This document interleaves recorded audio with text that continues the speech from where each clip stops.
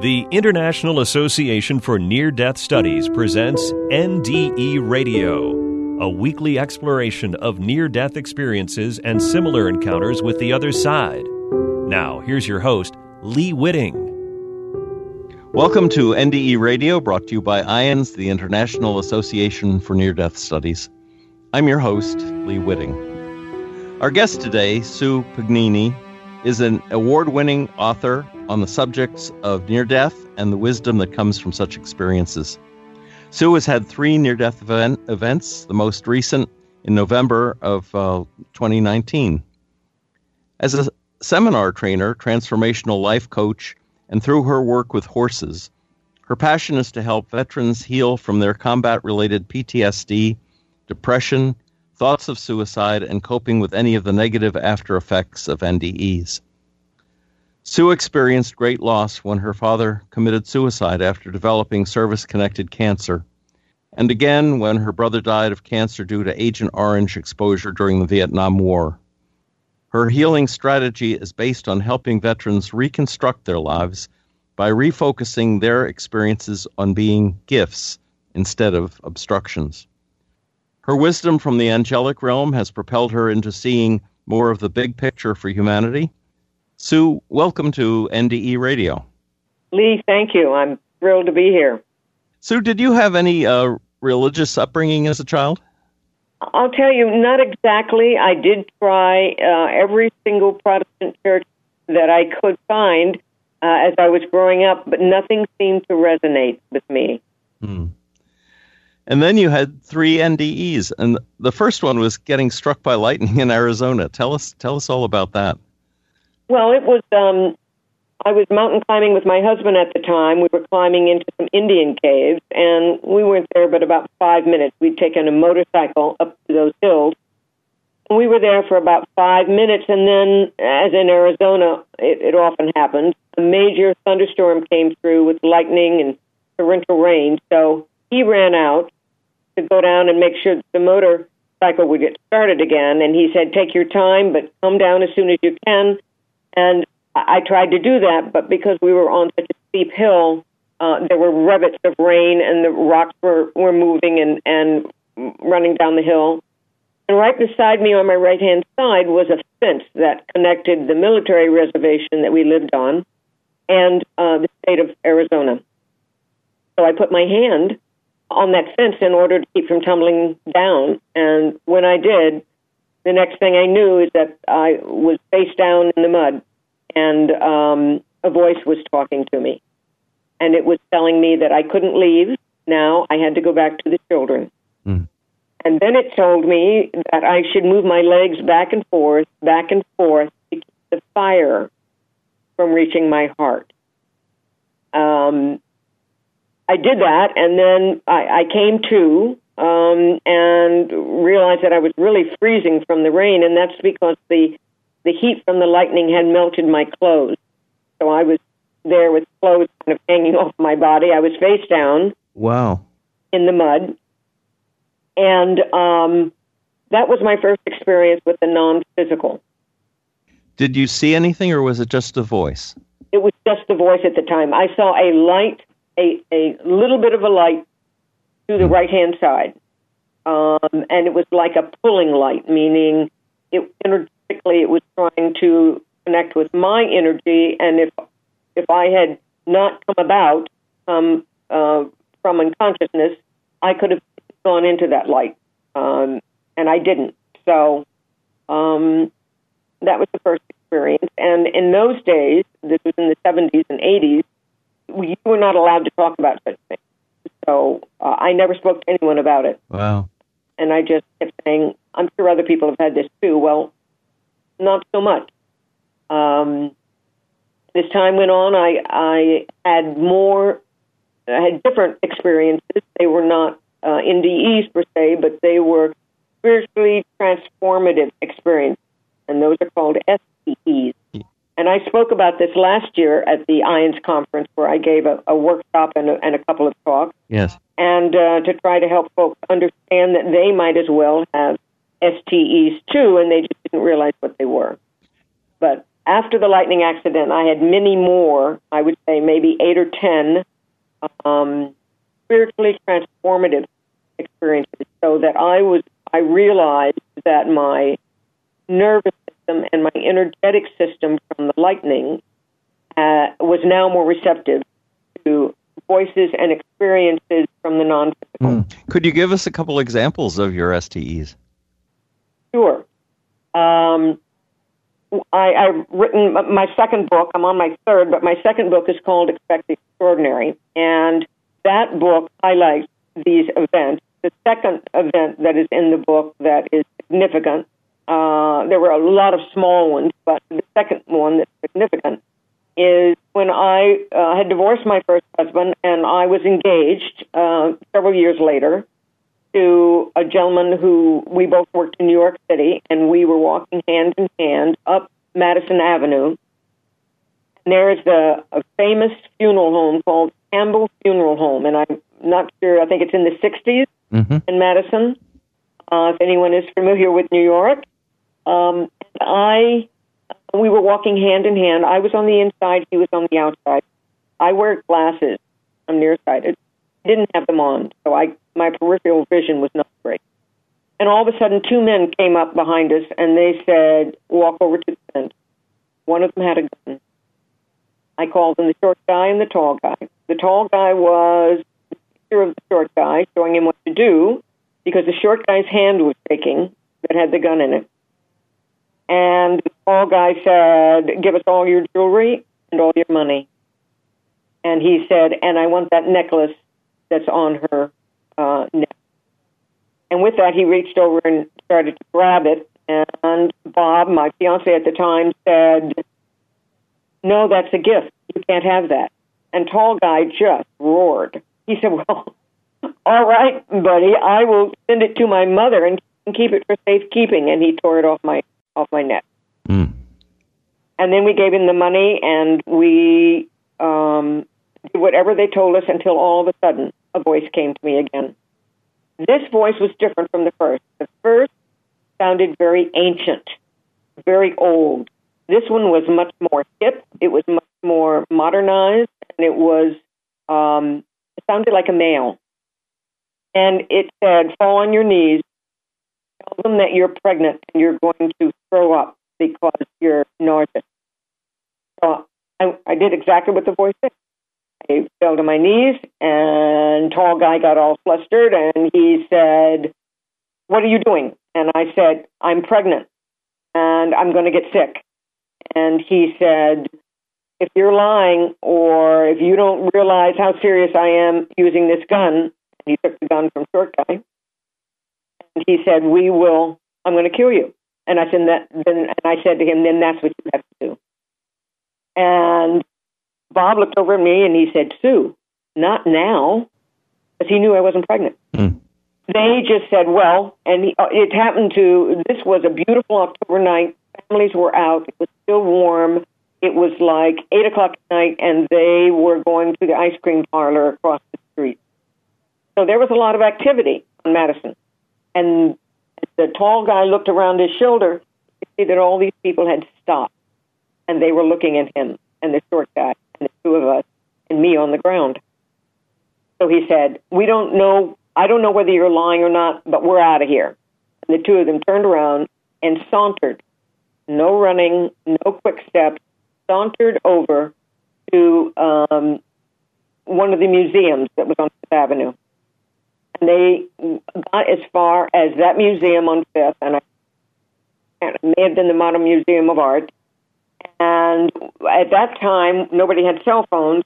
I ran into a restaurant, called 911. The police were there in a matter of minutes. They captured them. The key to all of this is the reason that the voice came was that these guys were murderers. And they had killed two doormen on the West Side weeks before. So again, I was saved. Wow. And that's an STE. That's a spiritually transformative experience, because you're not near death, but you are now communicating with the non-physical, the other side. And you know, now that I've had several of these, you know that they are there to help you, no matter how difficult life may be or challenging, and right now it's pretty challenging for everybody, we have to have a belief that we're not alone. And so that's the reason why I do the work I do and work with the veterans and do a lot of motivational speaking to try to encourage people to feel that they are not living their lives alone. Yes. Then you had a second near-death experience, didn't you? Yes, and that was not that long ago. That was 4 years ago. And I was giving a radio interview, just like we're talking now, about Expect the Extraordinary. And I'm in my office, and I'm looking out the front pastures where the horses are. And coming across the front pastures is this huge white light. I mean, it's a huge ball of white light. And I'm still talking to the interviewer, and I'm looking at this white light, and I'm going, what is that? And the next thing I know, it's in my forehead. And I am losing my balance, and so I have to tell the host that I have to hang up, and I'm sorry, I think I have a bit of a bug, a flu bug. And I hung up, and then I fell to the ground. Because we have 5 horses, we have help on the farm, and I picked up my phone, which was next to my hand, and I speed dialed my husband, and I said to him, something has happened. He was not at home at the time. I said, I don't know what it is. It turned out to be that I had a brain aneurysm, kind of hidden. So they rushed me to the hospital. Those folks couldn't find it, nor could they help. They got me stable. And then they sent me to a specialist, a hospital that had a specialist in it that dealt with, had been in the military, the Navy, and had dealt with all kinds of traumatic brain injuries, TBIs. So as they were trying to find it, I had to wait, and I kept going in and out of consciousness. So this is now day 8, and they still haven't found it. I'm in ICU. And he said, I think I know where it is, and I've never done this before. Would you give me a chance to find it? And I said, I don't have a choice. So you have to do the best you can, and we'll deal with whatever there is. So as I'm lying on the table again, now this is visual. So as I'm lying on the table, a voice comes to me, a very soft but firm voice, and I thought that it was the nurses and doctors. And the voice says to me, we have you. And as I look around, there are 12 small angels all around the foot of the table, on the side and the foot. And then at my head over my right shoulder is a very tall, angelic being. Everyone is dressed in white. And the tall, angelic being has a smile on his face. It is a male. Smile on his face. His arm, his hand, his right hand is on my shoulder. We have you. And with that, they found the bleeding spot. They put some coils in, and I came out of it, and here I am today, 4 years later. Wow. Believably well. So there were a dozen small angels around you and one tall one, and he was the one that communicated with you. Yes. And then you had a similar experience last year, didn't you? Right. You were having facial surgery? Yes, I had some cancer on my nose that I thought was a nothing thing, and then when I went in to get it checked, it turned out to be a something thing. And they had to do a couple of different surgeries to take care of the cancer and then repair the tissue. So I was working with a plastic surgeon. And when I went in for the second surgery, which was just in twilight, it was not general anesthesia. Before I came out of it, my body was so hard I thought I was coming off the table. I looked down, and there were all of these, in the background were all of these people in white. Now, all of the nurses in the OR and the recovery at this hospital were all in blue. Nobody was in white. So they weren't nurses? No, they were not nurses. Yeah. No, they were not nurses. So there was a woman at the end of the table also dressed in white. Everybody glowed. When I finally came out of this, I realized that they were all glowing. And she had her hands on my legs. And that stopped the shaking. The shaking was so severe that I thought I was going to crack my teeth. Well, it turned out that I wasn't shaking. And when I came out of this, I pushed myself to get out of the anesthesia recovery. I said to the nurse there, I said, why am I shaking? What's going on? What's going on? What's the problem? She said, you're not shaking. You came out of surgery. Your recovery has been quiet. There's nothing that's happened. I said, you need to check with the anesthesiologist. Something happened. She said, he came down to recovery. She said, Sue, it was an in and out. It was 15, 20 minutes. It was nothing. You never shook. You never came out of anesthesia. Everything was fine. So afterwards, I thought, it's enough of these things, right? Mm-hmm. Afterwards, I realized that we can, as human beings, depart this world for the non-physical anytime we want to. You don't have to have a life-threatening illness or a disease or an accident or something to change you. You can make a decision, I've had enough. Now, I don't think I made that decision. I'm right in the middle of doing some pretty phenomenal things, but somehow my system is such that it connects to the other side easily. And I just lost a friend who did that. She connects to the other side on a very regular basis. She's a highly spiritual person. But this time when she connected, she didn't come back. So, what do I do with all of this? How do I help your listeners? What can I do for them? Well, it's paramount. It's really paramount that we understand that the universe is based on love. And every one of these entities who still come to me in my dreams at night, but who have come to me, are there to help me understand how important love is and how much they love all of us. And it's our job, it's my job, it's your job, to pass on what we do best. So I have a program that I call Light Your Life on Fire. And I've used it for the military and government and workshops.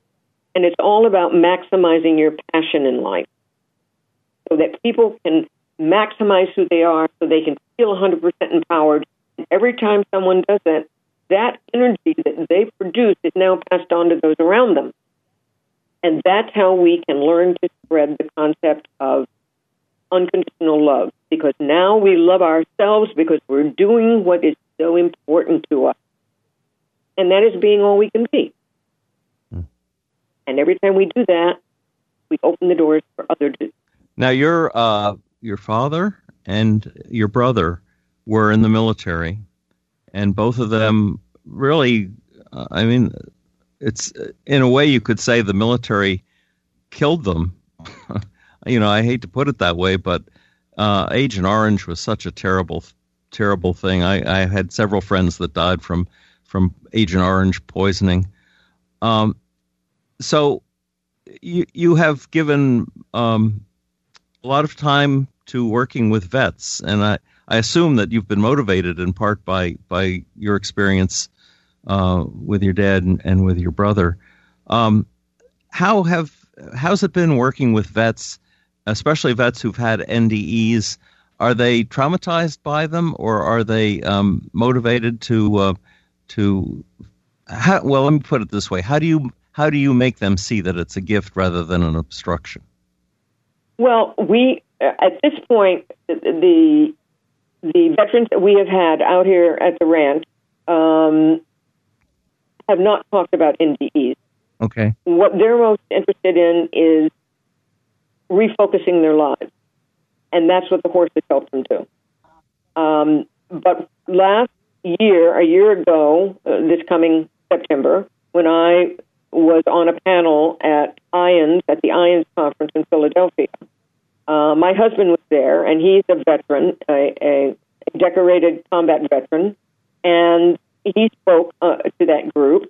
There were lots of veterans there, and they were all interested in the NDE concept. They did not want to talk about it in public. So you didn't see a lot of hands go up. But afterwards, They wanted to talk about it. They wanted to understand what it was. I had several of them in the workshops that I did, and they are there to learn and make sure that they are not weird and that it's okay for them to have had these experiences. And the most important thing we can do for our veterans, if they have had a near-death experience, is to let them know that it's a gift. It's an absolute positive gift. And even in my circumstances, I mean, even though mine were life-threatening, this was a gift. It has propelled me into not wasting time in my life doing things that are unimportant. I don't need to worry about what someone else thinks of me. These veterans don't need to worry about what the other veterans or their family or their friends think about them. It's most important that they be themselves for themselves.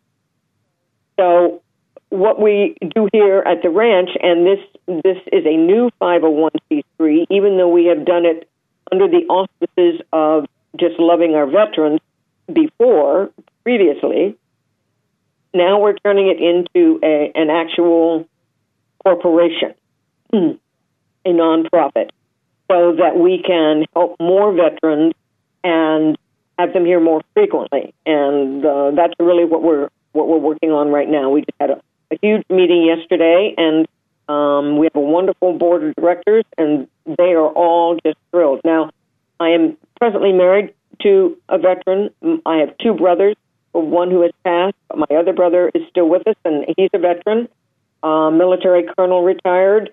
My father was an Army colonel retired. My husband has had military family members, so we are deeply entrenched in understanding what these people have given in order to keep us safe. I've also had a chance of living in other countries, and some of them were quasi, in the days that I lived in them, third world. And when you live in that environment, you realize firsthand how enormously wonderful the United States of America is and how it needs to be protected. And so I come back, even though I grew up in the military, you don't think about, oh, my father's saving the country or my brothers are saving the country or all of these military folks are saving the country. You don't think in terms of that until you get back and you realize how fortunate you are and how much they've given. And they keep giving their entire lives because of PTSD. So tell us about your work with horses and how you use them to help people that need to overcome their problems. Well, I have given many on-site workshops for women and have had them had the ability to connect with the horses. So when we started making a transition, that's a separate business that I run. When we started making a transition into veterans, I did a lot of research from the Department of Defense and from many people who have veteran-oriented equine programs. And the things that we have learned from these animals is quite extraordinary. And they want to connect with human beings. They want to connect with people. They love people, and they want to be connected with us, and they want to understand who we are and what we're asking of them. Now, next to the elephant, a horse is the most intelligent animal on the planet. And their job, they feel that their job is to be here for us. It doesn't mean that they're going to plow the fields or take us into action if they're a military equine. What they're here for is they are here to help us overcome any difficulties in our life. And the reason that they can do that is because their intuition is 5 times ours. And that saves them in the wild. And that's because their hearts are 5 times the size of ours, and that's where their intuition lives. So they're going to know you before you come into the barn. So one of the things that we have found is that when they are if they think that a human who's going to come in and connect with them is either on drugs or drinks alcohol, and both of which are recent, like the night before the veteran gets here, then the horse really doesn't want to have anything to do with them. Because they're hiding, the individual is hiding their personality from the horse. The horse wants truth. That's who they are. They are all about truth. And they want us to be able to communicate with them. So the last few years, because it's not something I do easily, I have worked with our horses in understanding their communication signs. And those are some of the things that we will be teaching our veterans, so that they can understand that the horse is trying to communicate with you. And it can be simple things like, scratch me here, or you come into my stall and I'm trying to have my dinner, please get out. Little things like that they will try to communicate with us. But when we are looking to help the veterans, what we are trying to do is to get them to connect with them on a soul-to-soul level, so that they can feel that this animal's love, connection, guidance is there for them. We have had instances with our horses, all of them, where a person is in the round pen with them, making what we call, they're going to be hooking on. That's a term that you use. And we want the individual to hook on to the horse. So after that takes place, the individual sits either on a barrel or in a chair, and the horse comes up to them and wants to get to know them. And they do that through sniffing. Smell is a huge part of who they are. They can smell fear. They can smell acceptance. They can smell if we're too tired, because we put out a certain level of scent in our perspiration. Even though we may not think we're perspiring, we do. And they can heighten our energy, and they know if disease is in someone, if someone has a physical issue, because it has a very low frequency. So whatever the part of the body that has the low frequency is where the horse is going to put their direction. So they'll take their nose. So I've had horses come to someone who had cardiac problems and put their nose right on the person's heart. Wow.